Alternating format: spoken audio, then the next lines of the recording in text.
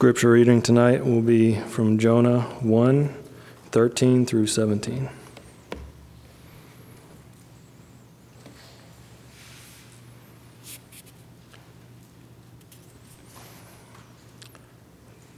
Nevertheless, the men rowed hard to get back to dry land, but they could not, for the sea grew more and more tempestuous against them. Therefore they called out to the Lord, "O Lord, let us not perish for this man's life, and lay not on us innocent blood, for you, O Lord, have done as it pleased you." So they picked up Jonah and hurled him into the sea, and the sea ceased from its raging. Then the men feared the Lord exceedingly, and they offered a sacrifice to the Lord and made vows. And the Lord appointed a great fish to swallow up Jonah, and Jonah was in the belly of the fish 3 days and 3 nights.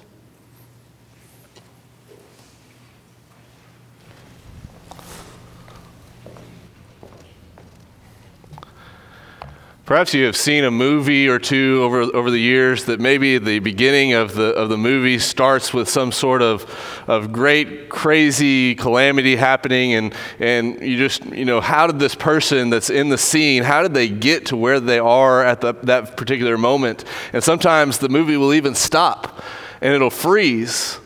All the action will stop and freeze, and you'll hear a narrator come on over the screen, and they'll say, "You're probably wondering how I got here."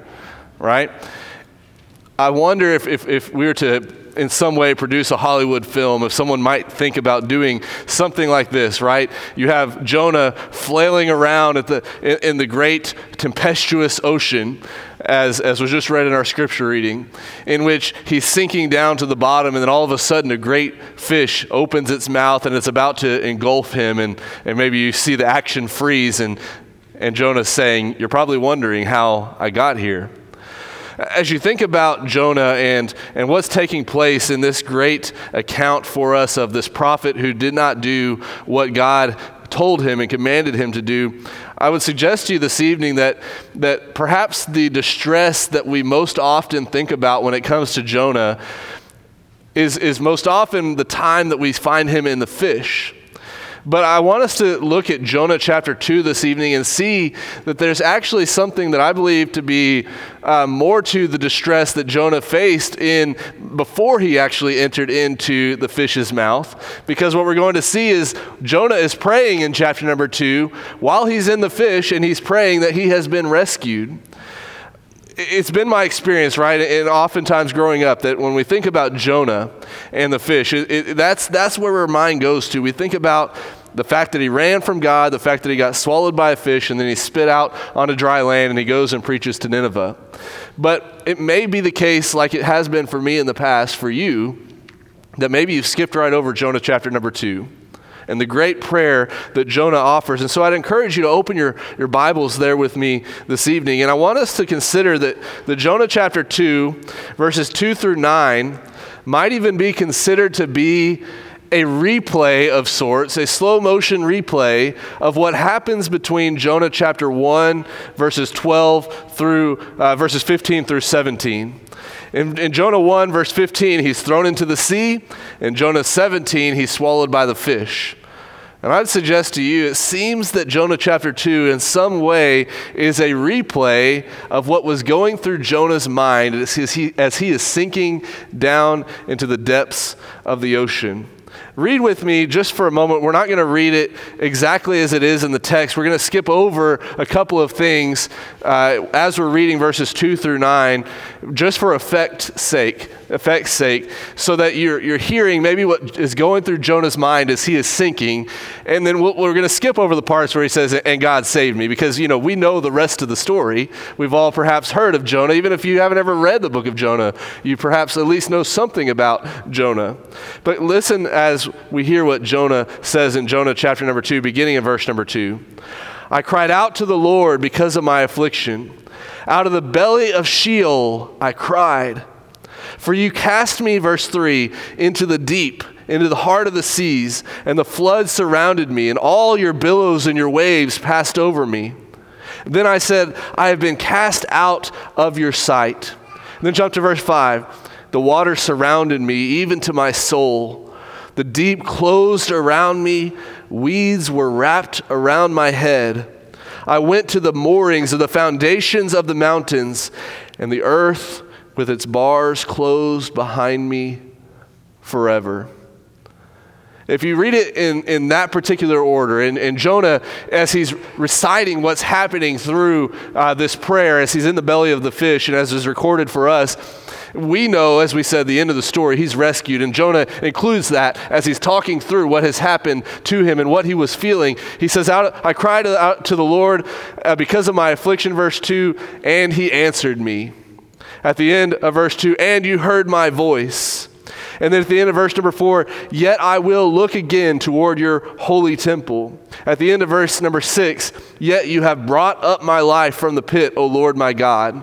But as Jonah was sinking down, he wasn't yet capable of saying those things that he was reciting, those things that he was praying while he was in the belly of the fish.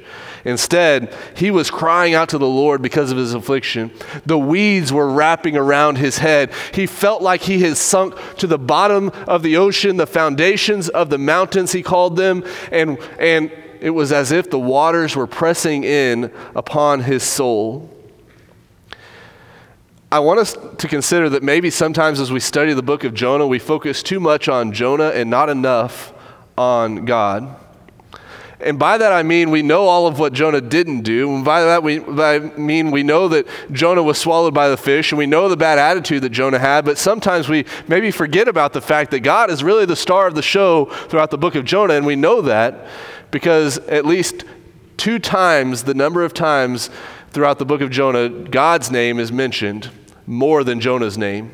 Twice as many times God's name is mentioned more than Jonah's name. It's about what God is doing in the life of Jonah and what God is capable of taking care of no matter where we are and in what situation and circumstance we find ourselves. And so this evening as we consider Jonah, and as Brother Joe already alluded to in his prayer, I want us to consider that God is an accessible God even during our distress. Even during our distress. I want us to remember these things about God this evening. Remember, number 1, that we serve an accessible God. We serve an accessible God. And when we think about that, I want us to add on these 2 words, even when. Even when. We serve an accessible God even when I have been terribly sinful. In verses 1 through 17, consider how sinful, how terribly sinful Jonah had been. We know that Jonah ran from God, but let's presuppose a couple of things. We think that maybe Jonah didn't go to Nineveh because he knew that the Ninevites, and being the capital of Syria would have been a terrible place, full of terrible people that were people that did terrible things to others. And why would God want to save them? And so it seems as though Jonah had and exhibited a prejudice. That was a prejudice that was not characteristic of the God that he served. At the root of Jonah's disobedience seems to be a faulty distaste for the Ninevites. And then, because of that prejudice, it seems that Jonah exalts himself to the place of God. He exalts himself to the place of God. He in his mind determines who is worthy of forgiveness, who is worthy of salvation, who is worthy of being pardoned. Because of the prejudice that he has, he thinks in his mind that his judgments are right and good. And so he says, I'm not going to go to the Ninevites. And so we presuppose some things, at least to begin with, but they're very likely. But now consider all the way back in Jonah chapter 1 and verse number 3, Jonah preferred not to obey God. Notice in Jonah 1 verse 3 it says, but Jonah. You know, sometimes we look at the New Testament and we think about, especially in Romans, oftentimes it said, but God, and we say, wow, what a great 3-letter word, but God. What God has done for us and has saved us with that 3-letter word is so much wrapped up into it, and here we find that 3-letter word, but Jonah. Jonah doesn't do what God asks him to do. He doesn't obey him. He prefers not to obey him, but not only does he prefer not to obey him, but he prefers to disobey him. Continuing in verse 3, we find that he flees to go to Tarshish. He gets on a ship and he goes to Tarshish. He wants to be in a position where he's not obeying God, not doing what God has asked him to do. But not only that, we see that he flees the presence of God. Talk about a sinful individual, one that has in his mind that he can get away from God as though that were even possible. He flees from the presence of the Lord. But then I want you to notice in verse number 5 that it seems that Jonah has improper priorities. He has improper priorities. How do we know this? Because he pays a fare. Verse number 3, he pays the fare to get on the ship. Someone might say, well, Jonah, he just didn't want to go to Nineveh because he didn't want to, deal with the expenditures of traveling or deal with the imposition of going that way, that distance. But no, Jonah, his priorities were such that it didn't matter to him. He was going to pay the fare to go to Tarshish anyway. And so he has improper priorities. And then in verse number 5, we find that Jonah has unwarranted peace. He has unwarranted peace. He's fleeing from God. He's disobeyed God. He has improper priorities. And we find Jonah doing what at the bottom of a ship? He's sleeping. He's sleeping. A man that should be fearing for his life because of the fact that he has disobeyed God and is fleeing from his presence is found at the bottom of a ship sleeping, much like our Lord later on, sleeping in the tempestuous waves of the Galilean Sea. But as we think about Jonah, he didn't have the peace. It wasn't warranted in his life to have peace, to be able to sleep in that moment. Because as we'll soon find out, as we know, a great storm is sent. And then ultimately, he cheaply presents his life in a suicidal way, it seems. It seems as though Jonah is giving over his life. He's on a suicide mission of sorts because he says, at some point he realizes there's no fleeing God. He's caught up with me. He knows as much. He says, the reason this storm has come is because of me. And you have to believe that at the very first sign of trouble, Jonah had to realize that God was catching up with him. And instead of repenting, we find Jonah seemingly like he doesn't care anymore, just sleeping the night away. Whatever happens, happens. And in the end, he resolves to just be thrown into the sea. And it would seem that Jonah would not have expected to be saved. This would have been a suicide mission. Some say, well, maybe he was just trying to save the lives of the mariners, or maybe, but he's not doing what we'll eventually come to find out is the simple answer. He's just giving his life over. He's saying, my life is over. I don't want to try any longer. God is accessible even when I've been terribly sinful. But now I want us to focus in on the prayer. Chapter 2, verses 3 and 4, the first part of verse number 4, I want us to realize that God is accessible even when I feel like he's abandoned me.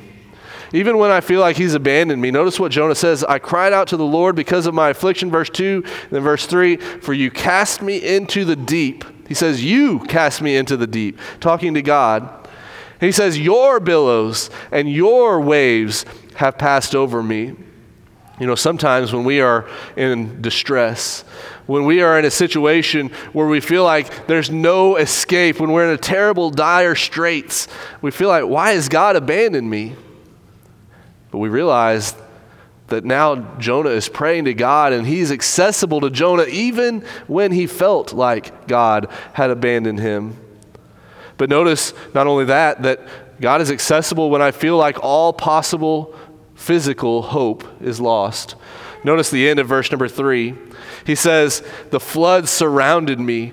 All your billows and your waves passed over me. No longer is he treading water and keeping his chin above water, but now he's sinking down into the depths, and it's like all physical possible hope is lost. Perhaps you've known that feeling. Maybe as a young boy or young girl, you struggled learning how to swim, and you felt like you were flailing, and then all of a sudden you start to sink, and there's no hope for you left, and you start to feel like you're drowning. It seems as though that's how Jonah felt in this moment. And not only that, but look at the end of verse number 5. He says, the deep closed around me. Weeds were wrapped around my head. Weeds were wrapped around my head. If you've ever been at the bottom of a pool or the bottom of a lake, and maybe you get your foot caught in something, your heart starts to flutter, and you feel like how am I going to get out of this situation? And Jonah, in this moment, seems as though he is feeling like there is no possible physical hope left for him. In the sense that he's not going to escape this situation. All hope is lost. He's going to die, it seems, in his mind. But God is also accessible even when I feel like I'm broken. Notice the beginning of verse number 5. The waters surround me, even to my soul. Even to my soul. No longer was Jonah enduring just physical trauma, but emotional trauma. Whereas the previous point, the idea of feeling like all physical possible hope was lost, but now feeling like all spiritual and emotional and psychological hope is lost. In the sense that Jonah felt like the waters were pressing in so hard, as if they were surrounding even to his soul. It wasn't just physically related anymore. It was as if perhaps Jonah was now contemplating his spiritual state. It's as if perhaps Jonah was contemplating not just the fact that he was going to die physically, but now maybe in his mind he's coming to grips with the fact that in the previous days he had been terribly sinful and was now separated from his God. And perhaps now he's maybe thinking about his eternal destiny. Even in that moment, Jonah still finds that God is accessible. But then we find at the end of verse number 2, at the beginning of verses 6 and 7, that God is still accessible even when I'm in the waning moments of life. Notice that Jonah says, out of the belly of Sheol I cried. We don't have time to dig in deeply about what that exactly means, but the idea is typically associated with the idea of the grave. The grave. It's as if Jonah has one foot in the grave. He's that close to death. He cries out from the belly of Sheol, and he says, the moorings of the mountain is where I'm at, and the earth with its bars are closing around me forever. Forever. Jonah thought this was the end. Jonah thought he had no possible hope left. And yet, there's a glimmer of hope. There's a glimmer of hope. And you know what the glimmer of hope was? God doesn't reach his hand down in there and pull him up out of the water and set him on dry land. The glimmer of hope just so happens to be this great fish that swallows him whole. And I would suggest to you this evening that God is still accessible even when the final resolution is still unclear. Even when the final resolution is still unclear. By that I mean, Jonah was not out of the woods yet, or in this case, wasn't out of the belly of the fish yet, and he's praying this prayer. He's praying, God rescued me. He's praying, God saved me. God brought my life back from the pit. What are you talking about, Jonah? You're still in the belly of a fish. But he perceived it to be, he knew it to be that God was rescuing him from this terrible distress that he was in. The resolution, the final resolution had not been quite revealed yet. He didn't know he was going to be spit out onto dry land quite yet. But as he's praying these things, he knows and he comes to find out that God is accessible even when that final resolution is still unclear. Secondly, this evening, consider not just that we serve an accessible God, but I want us to remember from the prayer of Jonah in Jonah chapter number 2, just how accessible God is. Just how accessible God is. I want us first, before we think about Jonah's prayer in more detail here in a moment, I want us to think about when we don't see Jonah praying. When we don't see Jonah praying. We don't see Jonah praying in verse number 3 of chapter number 1 when he is given the commission to go to Nineveh. We don't see Jonah turning to prayer and saying, God, I'm not so sure about this. God, I'm really doubting this. He's not like Moses. Sometimes we give Moses a hard time because he goes back and forth with God. Are you sure, God? I'm not really the guy for this, God. I'm kind of slow to speech, God. But here's Jonah. He doesn't even respond, it seems. He just runs. He goes. He flees from God. This is a prophet of the Lord, one who has at some point along the way been declaring to others on behalf of God things that God wanted them to know. But here's Jonah. He runs away immediately, and he doesn't even stop to pray about the doubt that he has in his mind. But not only that, we don't find Jonah praying when he is traveling in verse number 3. He just pays the fare, gets on the ship, and gets going. We don't find Jonah praying when the storm comes. We find him sleeping instead in the belly of the ship in verse number 5. We don't find him even praying when he's asked to pray by the heathen, by those that were not followers of the God that Jonah followed. Notice verse number 6. So the captain came to him and said to him, what do you mean, sleeper? Why are you sleeping? There's a great storm around us, he say. Arise, call on your God. Perhaps your God will consider us so that maybe we won't perish. Do we read of Jonah praying then? Doesn't seem so. What about when his shipmates are fearing for their lives? Maybe Jonah surely, in his heart of hearts, would have empathy for these people as they're fearing for their lives and seeing this great storm coming upon their ship and they know they're going to die. Surely Jonah would pray at least for them. We don't find Jonah praying there either. We don't even find Jonah praying when he knew he was to blame. In verse number 12, he says, "Pick me up and throw me into the sea. Then the sea will be calm for you, for I know that the great tempest is because of me." He doesn't say, "God, forgive me." And you know what's even more unfathomable, it's even harder to understand, is that in this moment, a prophet of the Lord, in verse number 14, isn't found praying to his God even when the heathen, those that were not followers of the God of heaven, they are found praying. Jonah isn't even praying then. This is how sinful Jonah has been. This is how terribly disobedient Jonah has been. He doesn't turn to prayer even in these moments. And you'd think, man, surely if there was anybody that prayer would not be at his disposal for, it would have been Jonah. That God would not have been accessible to Jonah because he's missed all of these opportunities to pray up to this point.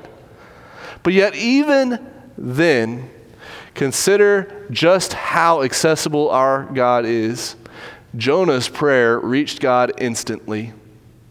When he was sinking down into the depths of the ocean, at whatever point it was that Jonah started to pray to God, God heard. That's how accessible our God is.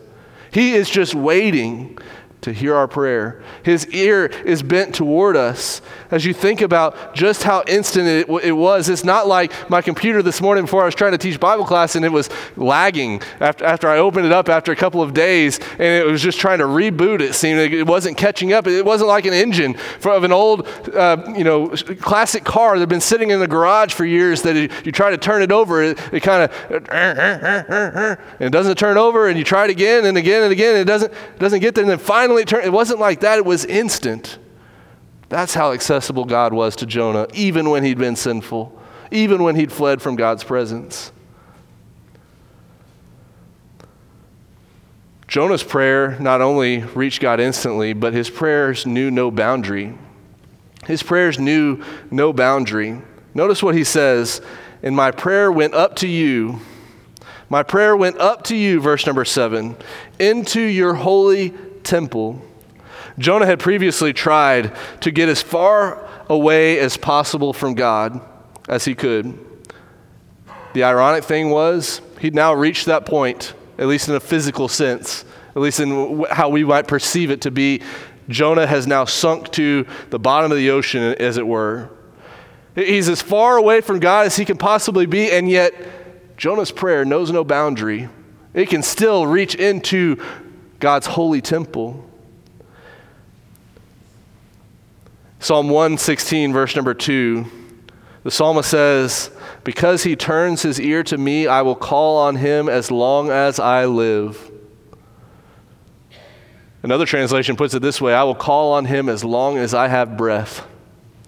A very fitting translation for the situation that Jonah finds himself, sinking down to the bottom of the ocean, perhaps on his last breath as he is nearing the end of his life, and he calls to God, and instantly God hears him from the depths of the ocean. How high can my prayers reach? Well, this isn't the only prayer that we find being asked and prayed from a odd location. We know that prayers have reached not only from the depths of the sea, but also from the den of lions. Not only from the den of lions, but from the edge of the Red Sea as an enemy was bearing down upon God's people, but also found those prayers reached to God even from a fiery furnace. Those prayers certainly also reached to God in the throes of infertility and miscarriage. It has reached to God even from wicked cities like Sodom and Gomorrah. It has reached to God from the battlefield with a giant. It has reached to God even from a prison cell. Our prayers can reach God. They know no boundary. They can reach him instantly, and they can reach him from everywhere. But also notice that his prayers were offered in simplicity. Jonah didn't need a rosary. Jonah didn't need a ritual or a ceremony. He didn't need to participate in some seance or to burn incense. Jonah didn't need anything, fill in the blank. He didn't need anything but his mental faculties to just simply offer this prayer to God, and God was accessible. Even while he was flailing, even while he was sinking down and fighting the waves in agony, think about the variability in which he is praying. I mean, how often have you ever heard of someone else praying from the belly of a fish? For all we know, Jonah's the only one that is offering a prayer to God. Talk about a prayer posture. You think about sometimes we make a distinction between maybe getting on our knees before bed at night or sometimes people even laying on their body prostrate before God. We can pray as we're sinking in the ocean. We can pray as we're driving on the road. Keep your eyes open. We can pray as we are individuals that are in mourning, in sackcloth and ashes, while we're destitute. God's prayer, our prayer reaches to God. He's accessible no matter the circumstance or situation that we're in, no matter where we are. His prayers are offered with variability, but I want us to notice also, our God is accessible in another interesting way in the account of Jonah. His prayers came from scriptures committed to memory. As we read these things, perhaps some of them stood out to you, but there are a number of places that it seems very similar to some Psalms that we find throughout the book of Psalms that Jonah is praying. Notice with me. Jonah chapter 2 and verse number 2, I called out to the Lord out of my distress, and he answered me. Seems very similar to Psalm 120, verse 1. In my distress, I cried unto Jehovah, and he answered me. Jonah chapter 2 and verse number 3, for you cast me into the sea, into the deep, into the heart of the seas. Sounds very similar to Psalm 88, verse number 6. You have laid me in the lowest pit, in darkness, in the depths. Jonah chapter 2, verse 3, all your waves and your billows passed over me. Very similar to Psalm 42, verse number 7. Deep calls unto deep at the noise of your waterfalls. All your waves and billows have gone over me. Jonah chapter 2, verse 4, then I said, I am driven away from your sight. Sounds very similar to Psalm 31, verse 22. I had said in my alarm, I am cut off from your sight. Jonah chapter 2 and verse number 4, yet I shall again look upon your holy temple. Sounds very similar to Psalm chapter 5, verse number 7, but I, through the abundance of your steadfast love, will enter your house. I will bow down toward your holy temple in the fear of you. Jonah chapter 2, verse 7, when my soul fainted within me, I remembered the Lord, and my prayer went up to you into your holy temple. Psalm 18, verse number 6, in my distress I called upon the Lord. To my God I cried for help. From his temple he heard my voice, and my cry to him reached his ears. Our God is so accessible that he has already provided for us scriptures to communicate to us his characteristics, his nature. He's provided for us things that we need to know about him, and even a reminder of past protections and salvations of other individuals that were in distress, such as Jonah. Jonah knew about perhaps when others had been saved. The psalmist had been saved from their circumstances, and Jonah thought, if God would save them, he'll save me too. And I'm going to pray this prayer using these Psalms that I have committed to my memory, and it's going to be helpful to me in accessing my God. And God is the one that provided even those things. That's how accessible God is. As we conclude, not only should we remember that we serve an accessible God, not just only that, but how accessible God is, but I want us to think about the fact, as we close, that God can find a way to access me even in my distress. Even in my distress.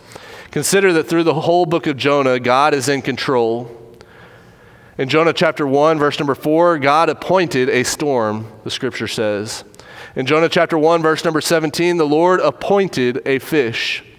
In Jonah chapter 4, verse number 6, the Lord appointed a plant. In Jonah chapter 4, verse number 7, he appointed a worm.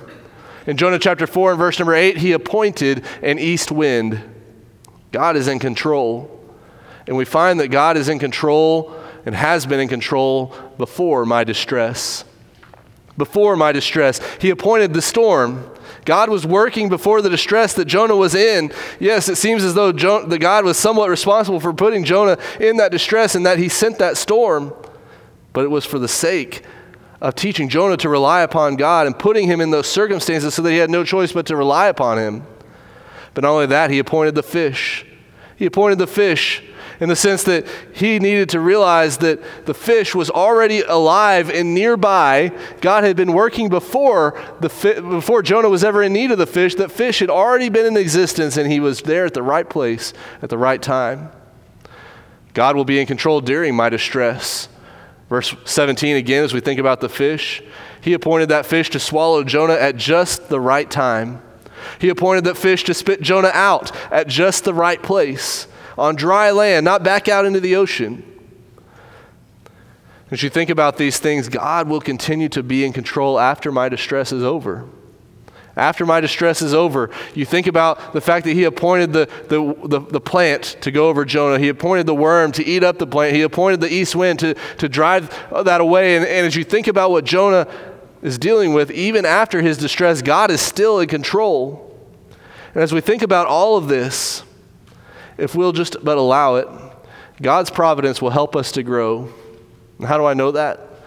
Because even though Jonah still seems to be quite a stinker, as it has been said in Bible classes before, Jonah grows to the point that when he was displeased with the Lord in Jonah chapter 4, verse number 1, this time, though his attitude was faulty, though he had a bad negative thought process about the fact that the Ninevites had been saved, Jonah prays to God. Jonah prays to God. Doesn't have a good attitude about it, but at least this time we find Jonah praying. And it seems that God's providence, even in the distress that Jonah went through, and even because God was still accessible to Jonah in that moment, the next time Jonah needed to pray, even when he had a faulty thinking and had a bad attitude, God was there. God may no longer be in the business of appointing fish to swallow people today, but he is in the business of appointing godly parents to rear us, in the business of appointing godly Bible class teachers and preachers and elders to shepherd us, godly mentors to encourage us. He's in the business of appointing godly brothers and sisters to encourage and edify us and build us up in times of distress that we are in. God will provide. He's accessible to me in prayer, and he can access me through his people, even today, through his word, even today, to help me in my distress. When I think about the lengths that God went to access Jonah in his distress, it points to the lengths that he went to access all people in the greatest distress, that is the distress of sin. The point of the whole book of Jonah, the way that the book ends, is this question: should I not pity Nineveh, that great city in which there are more than 120,000 persons who cannot discern between their right hand and their left and much livestock? The point is, God created all of mankind, and he cares for it deeply. He cares for me, and he cares for you. Do you not desire to have a relationship with such an accessible God?